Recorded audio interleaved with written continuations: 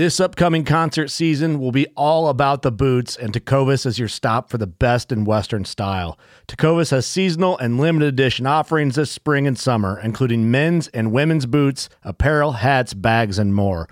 All Tecovas boots are made by hand in a time-honored tradition with timeless styles that are always on trend. And Tecovas has first wear comfort with little to no break-in period. It's hard to find this level of comfort paired with this level of style. Stop by your local Tecovas store, have a complimentary drink or two, that's WCB style, and shop new styles. The smell of fresh leather and friendly staff are at your service. Many stores even have leather custom branding to make your boots truly personalized. And with regular live music and events, there's no in-store experience like it. If you can't make it into a store, just visit tecovas.com. That's TECOVAS.com. They offer free shipping on all boots, as well as free returns and exchanges, and ship right to your door. Go to tecovas.com and find your new favorite pair of boots today. Fishing like a local isn't just about catching fish. It's about connecting with the environment and the people who call it home. It's about hearing the stories and traditions that have been passed down for generations and sharing unforgettable moments with the people you meet along the way. Fishing like a local is having an experience that stays with you forever. And with Fishing Booker, you can experience it too, no matter where you are. Discover your next adventure on Fishing Booker. I feel like I'm really close. I feel like I'm really close to these animals right now, and I feel like they're going to figure me out pretty quick. Yeah. Like, I feel like I'm standing out despite being up in a tree. Man, those deer came in that evening. It was a group. It was 2 does and a spike buck that came in, and they had no idea that I was there. It felt awesome. So good to have deer just walk in at 20 yards and not even pay you any mind. Yeah. Oh, you got her, dude. She's down. Let's go. Dude, I just shot a deer of a lifetime. Freaking smoked him. One with nature, and if you're a believer, one with God. Definitely gets your heart pumping. Boy, you are in trouble. Fall Obsession Podcast. All right, guys, welcome back to another Fall Obsession Podcast episode. I'm Sam, your podcast host. Our Fall Obsession Podcast is driven by Ridge Rock Hunt Company, and we'll talk more about them here in a few moments. Joining me technically in person right now is our production director, Nick Powell.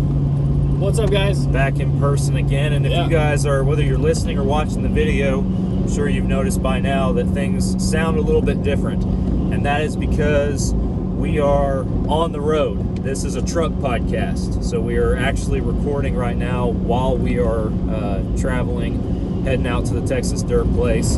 Kind of wanted to, the point of this episode today, and kind of what we want to talk about, we've had some things happen since deer season started that we want to recap, just some activities that have taken place so far in our season, and also Nick got a little bit of a new arrow build going on as well, so we kind of wanted to recap that and talk a little bit of archery with you guys as well. So a little bumpy out here driving through Stevens County, so if the video's a little jiggled, we're doing our best here, but appreciate you guys tuning in. So it is, what day is it? It's October 23rd.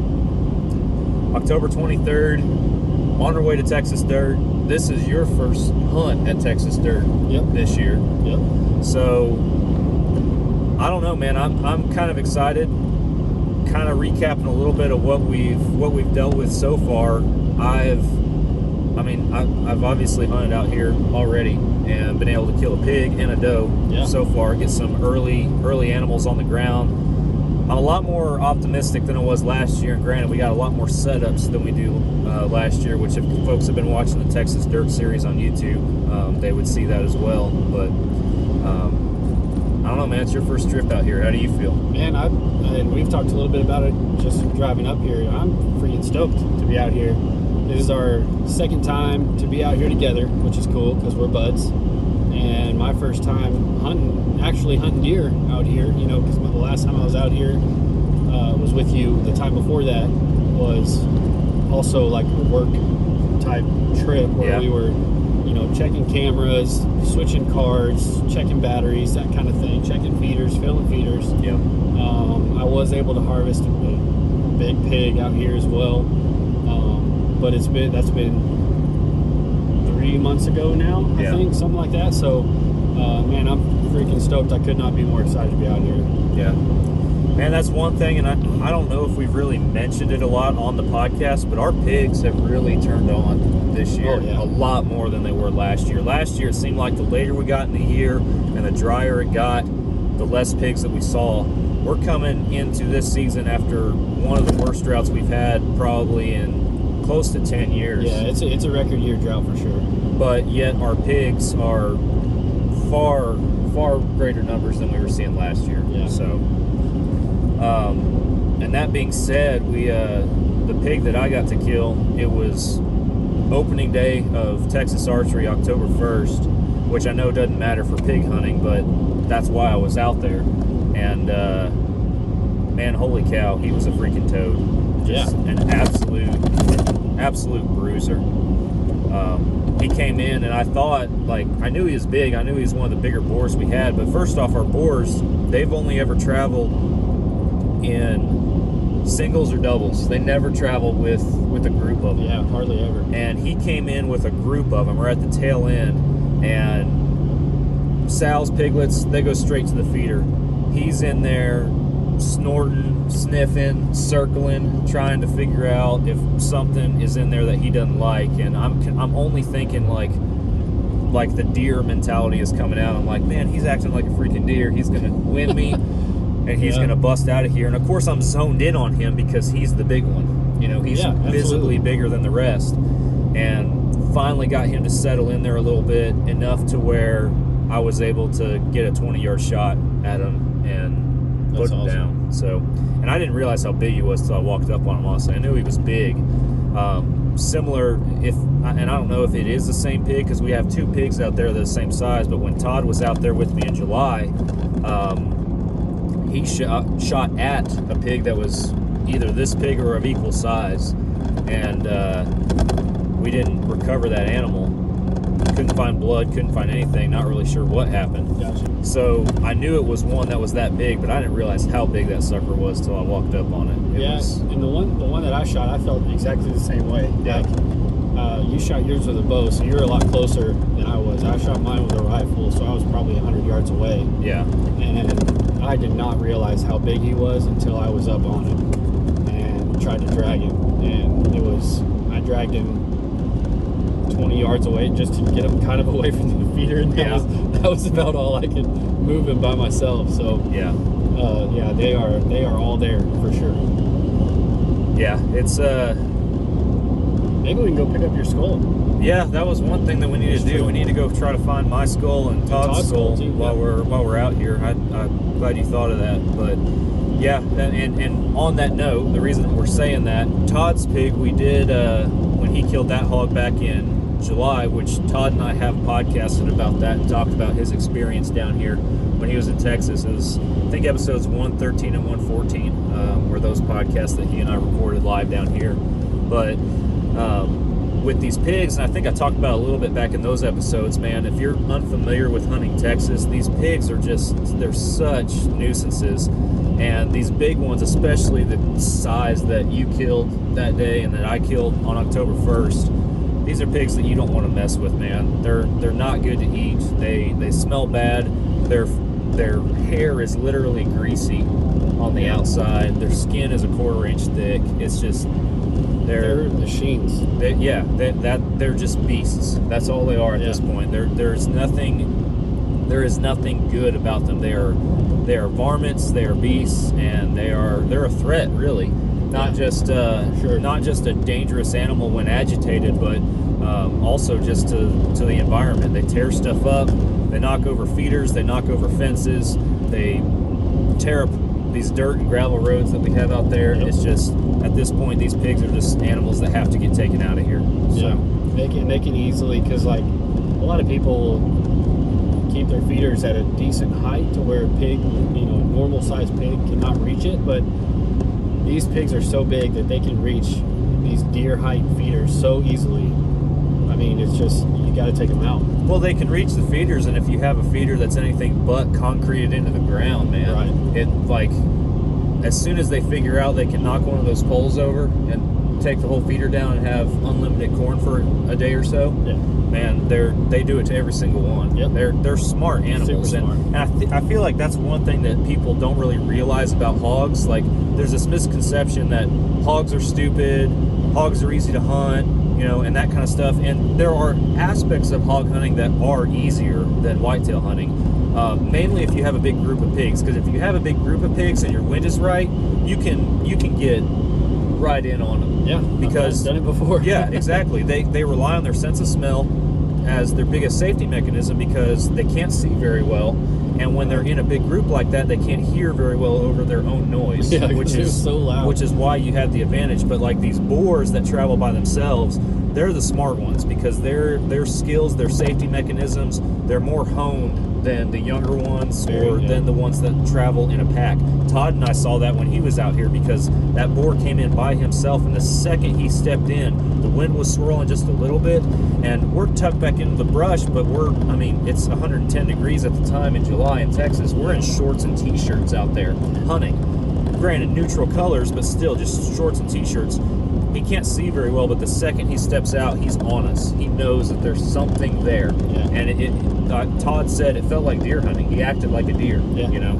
So, Yeah, and I had the same experience when I was hunting my Axis out at the M5 Ranch. That's actually at Breckenridge as well. yeah. That morning that I shot my Axis, we were sitting in a stand that morning earlier, and we had three, I wouldn't call them piglets, they were probably 50 plus pounds, but they were smaller pigs, and they were just kind of not a care in the world. But then you had one boar come up after them who was a little bit bigger, a little bit older, a little bit wiser, and he immediately knew that something was off. Yeah. And gave one good snort, and all four of them were out of there. Yep. So they're definitely not dumb animals. No, there definitely more challenges to hunting them and stuff like that. And yeah, I was very grateful to be in a tree stand. The wind wasn't perfect for that evening hunt, but it was good enough to where I'm sitting in the stand. But again, he's circling. He's moving around because he's trying, before he settles in and starts eating, he's trying to figure out if there's something in there that he doesn't like. So just it was very interesting to watch that behavior. I got it on film. It's going to be on Texas Dirt in an upcoming episode.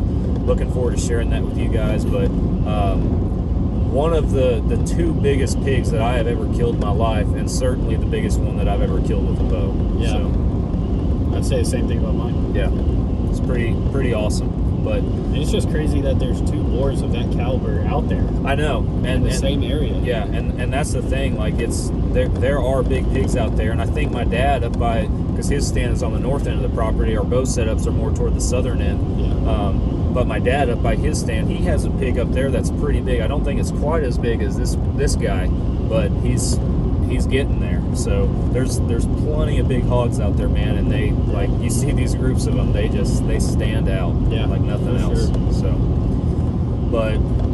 So I had the opportunity to shoot that hog. Wait till we stop jiggling. Yeah. So I had the opportunity to shoot that hog, and then kind of something that's not in Texas Dirt a whole lot, just because it happened out here on Texas Dirt. My opening weekend hunt actually got cut short because I got sick out there in the stand. Like, kind of a bummer. Yeah, bailing out of the camper, puking my guts out sick, which wasn't very fun. And that put a whole damper kind of on the start of my hunting season, and as far as what I had planned, as far as when I was going to make trips and everything out there. But before, because I had I blocked off some time off at work, and wanted to make the most out of it, but ended up being able to go back out there. What was it? I guess it was going on 2 weeks ago, about a week and a half ago now, I'd say. Yeah. Got to go out there for 2-3 more days before I went back to work, and actually, again, out of that tree stand, same tree stand I shot the pig out of, I was able to shoot a doe with my bow. So pretty excited to be able to get a deer on the ground earlier in the year than I did last year, and have some early success. It's a good feeling. So I really like that tree stand, man, and I am a tree stand hunter. I like being above, just up in a tree above animals. I do too. Instead of ground level.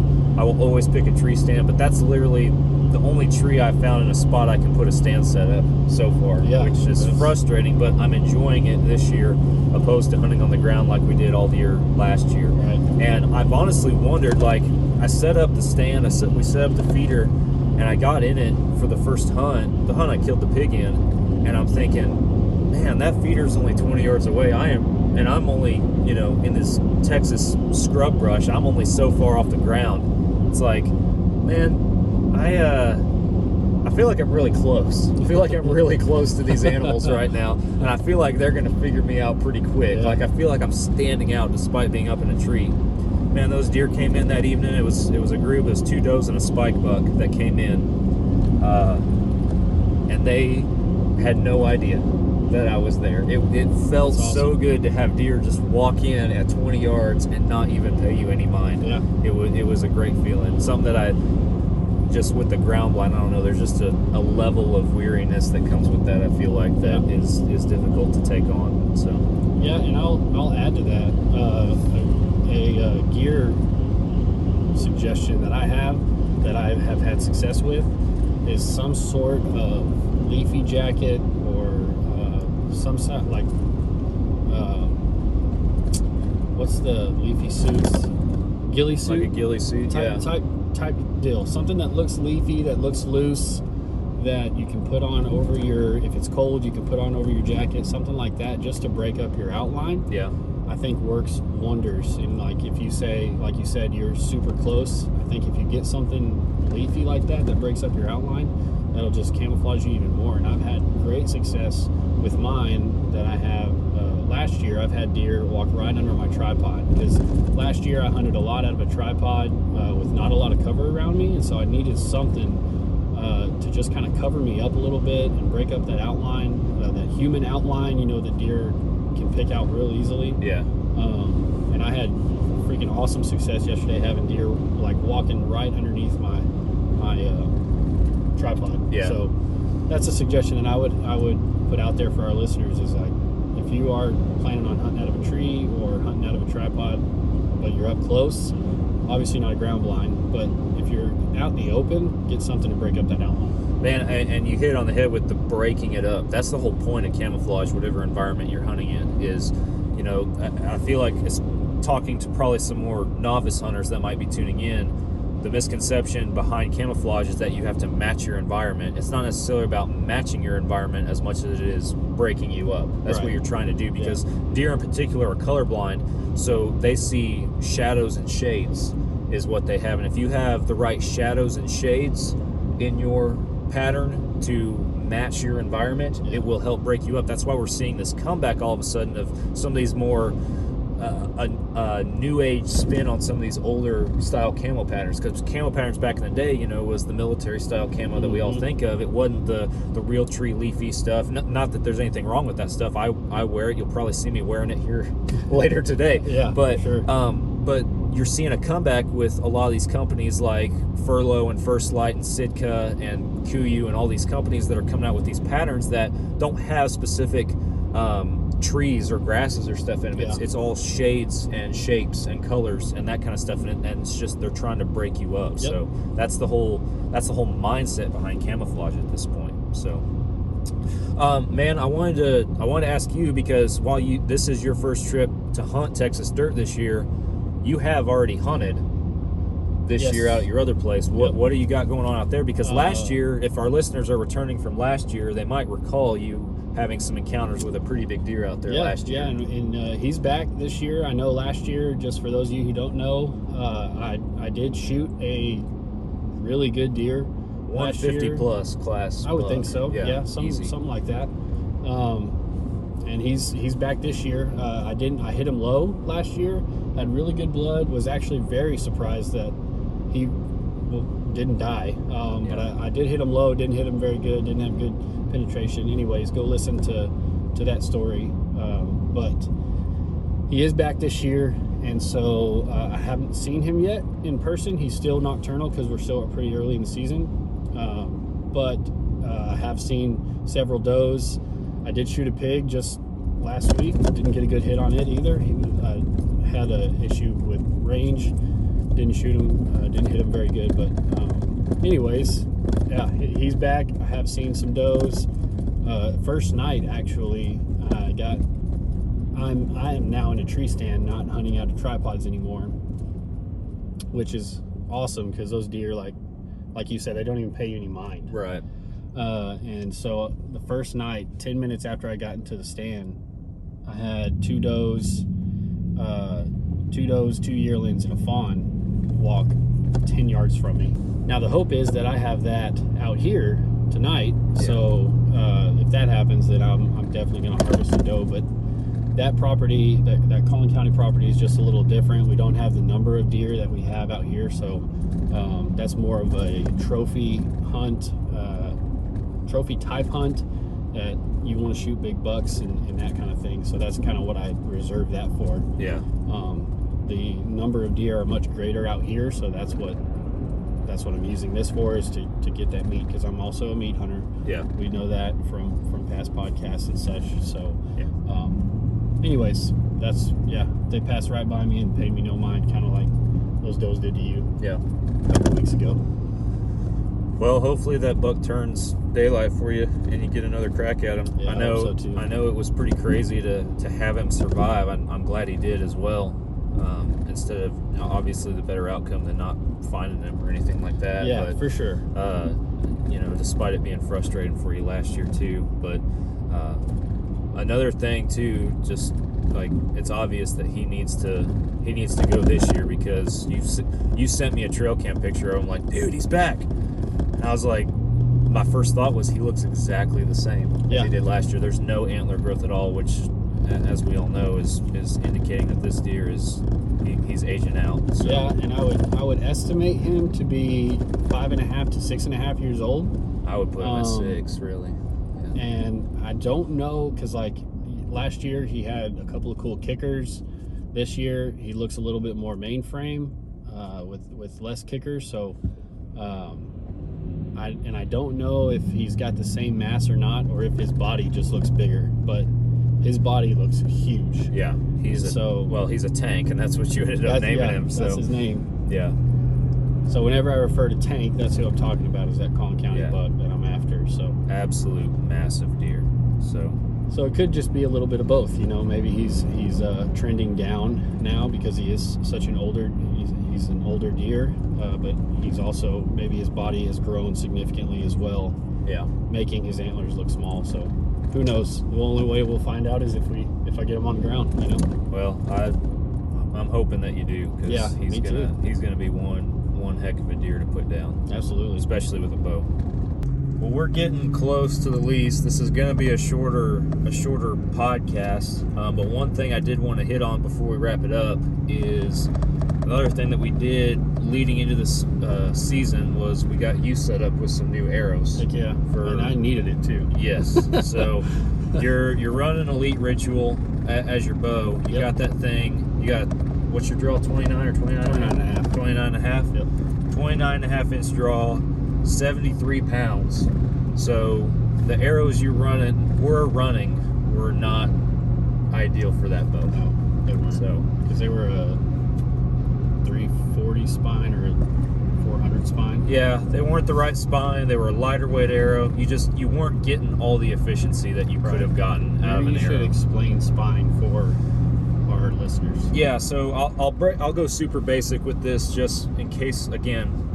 So we cover all our bases and make sure that the novice folks are taken care of in the archery world here. But so taking Nick and I into this building experience, when you're shopping for arrows, the first thing you're going to look at is the spine of an arrow. And what spine refers to is the stiffness of an arrow. Folks oftentimes think, if they're uneducated, they can assume that the number associated with the arrow, like what arrows did you end up going with? 300. Well, the brand. Oh, they're Black Eagle Deep Impact. Black Eagle arrows. Deep Impact. So let's take those for example. So I want to buy some Black Eagle Deep Impact arrows. And there's a number that's associated with arrows. Oftentimes the most common ones are 400, 340, or 300. Folks oftentimes think, well, that's how much the arrow weighs. That is incorrect. That number always refers to the spine or the stiffness of the arrow. The lower the number is, the stiffer the arrow is going to be. The greater poundage you shoot, the faster that your arrow is coming out of your bow, the stiffer you want it to be, so that it takes all the energy that you're sending that arrow, and no energy is being left in your bow, because at that point it can actually, if you shoot like a 73-pound bow and you shoot like a 500 spine out of it, you're honestly probably going to blow up your bow, because that arrow is not stiff enough to run out of that bow. If you guys are watching the podcast video, you might be able to see me do this. When an arrow is traveling, and I don't have an arrow to hold conveniently, thought I might be able to reach it back there in the back seat, but no, I can't. And it's flexing, it's moving, and I'm over exaggerating here on the video, but it's flexing as it travels through the air. So the faster that arrow is going, the less you want it to flex, because at that point you are going to be hitting at the wrong angle. Kind of sidebar, but if you shoot at your target, for example, practicing, and you notice that your arrow is entering at a little bit of an angle, two things are either happening. One, your bow is out of tune, in which case you need to take it to a shop if you don't know how to do it yourself and get it back in tune, have it paper tuned. Or two, you're shooting a spine that's too low for your bow. That might be another reason that you see your arrow entering at an angle. So all it is to say, that's kind of the summary behind spine. Arrows do have weights, but the weights are specific to what your arrow is cut down to, what kind of insert you put in it. Do you put weighted inserts in it? And do you, what size field point do you run? You know, those are all the things that impact that in particular. So going back to yours, we wanted to put you with your draw length. Draw length plays a role in this as well. We wanted to put your draw length, and with you shooting 73 pounds out of this bow, we wanted it to be appropriate for what you're trying to do. For sure. So we went with the 300 spine, and then you wanted an arrow that packed a little bit of a punch. Yep. And there's a heavier arrow. Yeah, and there's kind of a threshold that you have to be at with that as well, because, like, what did your arrow end up weighing when it was all said and done after you built it out? With field points and the length of it and everything, it ended up being around 500 grains. Around 500 grains. So out of a 73-pound bow, that is going to give you quite a bit of kinetic energy and pounds per square inch when you actually talk about the impact that you're having. Yeah. However, it would get to a point, probably for that bow with you, around the 650 to 700 grain mark is when you would start to actually lose some efficiency, because the arrow is too heavy, if that makes sense. So when I talk about there being, and that's my own, I'm kind of spitballing that number, but when I talk about, there being that threshold, or you getting to that point where it's too much, that's kind of what I'm referring to right there. So something to keep in mind when you're building out an arrow. The other thing that is cool about, and that I like about these deep impact Black Eagle arrows, is it's a 4mm shaft. Yeah. So it's a very narrow diameter shaft. Still your standard thread size for the field point, so it's not a deep 6. You're not having to change all your broadheads and all your field points to a deep 6 thread, but you're getting the benefits of a smaller shaft with still the standardized thread size on field points and stuff, and that's because it runs an outsert, also contributing to a heavy FOC on your arrow and producing that greater weight and kinetic energy out of your bow. And I think I should explain a little bit of why I wanted a heavier arrow. Yeah. Because the arrows that I was shooting, I actually bought with the bow that I was shooting before the Ritual, and so I haven't built arrows ever since I switched to the Ritual. I haven't built arrows for that bow, which is really what you should do. Right. Because these bows were actually very different. Yes. So since these were basically just arrows that I bought, not arrows that I built for myself, I think they were a lighter arrow, probably, what would you say, high 300s, low 400s probably? High 300s, yeah. And so every time I would shoot something, and they were accurate, I was accurate with them, but every time I would hit something, I wouldn't have good penetration. I shot 3 different animals last season and didn't get good penetration on all 3 of them, and ended up eating tag soup last year. Yeah. So this year I wanted to change that, build some arrows, because really I had to, because I only had 1 arrow left when we built, and so I really had to, and I needed to anyways. So it was just the right time, but I wanted something that was going to actually get decent penetration and not just fly super fast, which these will fly fast anyways. Fast enough, at least. Yeah. So well, it was cool to get to build those arrows out. Just wanted to kind of share that a little bit. Hopefully, maybe at a future opportunity, we can dive into some arrow build stuff a little bit more. Maybe while we're out here, we can, with the arrows in hand, we can do a video and talk about it and stuff. That'd be cool. But we can throw it in on the end of the podcast or something. Yeah. But for now, I bring us to conclusion because we just turned off of the main road and onto the bumpy roads. So the audio is going to get worse here in a second. The video is going to get all jiggly, and we're about to have to settle into camp. So wanted to thank you guys for tuning in to another Fall Obsession podcast episode, whether you're listening on a streaming app or you're watching the podcast video on YouTube. Thank you. If you have not already, hit that follow and subscribe button on whatever platform you're listening or watching on. We are on all major podcast platforms. We're on Waypoint TV. We are on Carbon TV, and our podcast audio and videos are posted on our YouTube channel as well.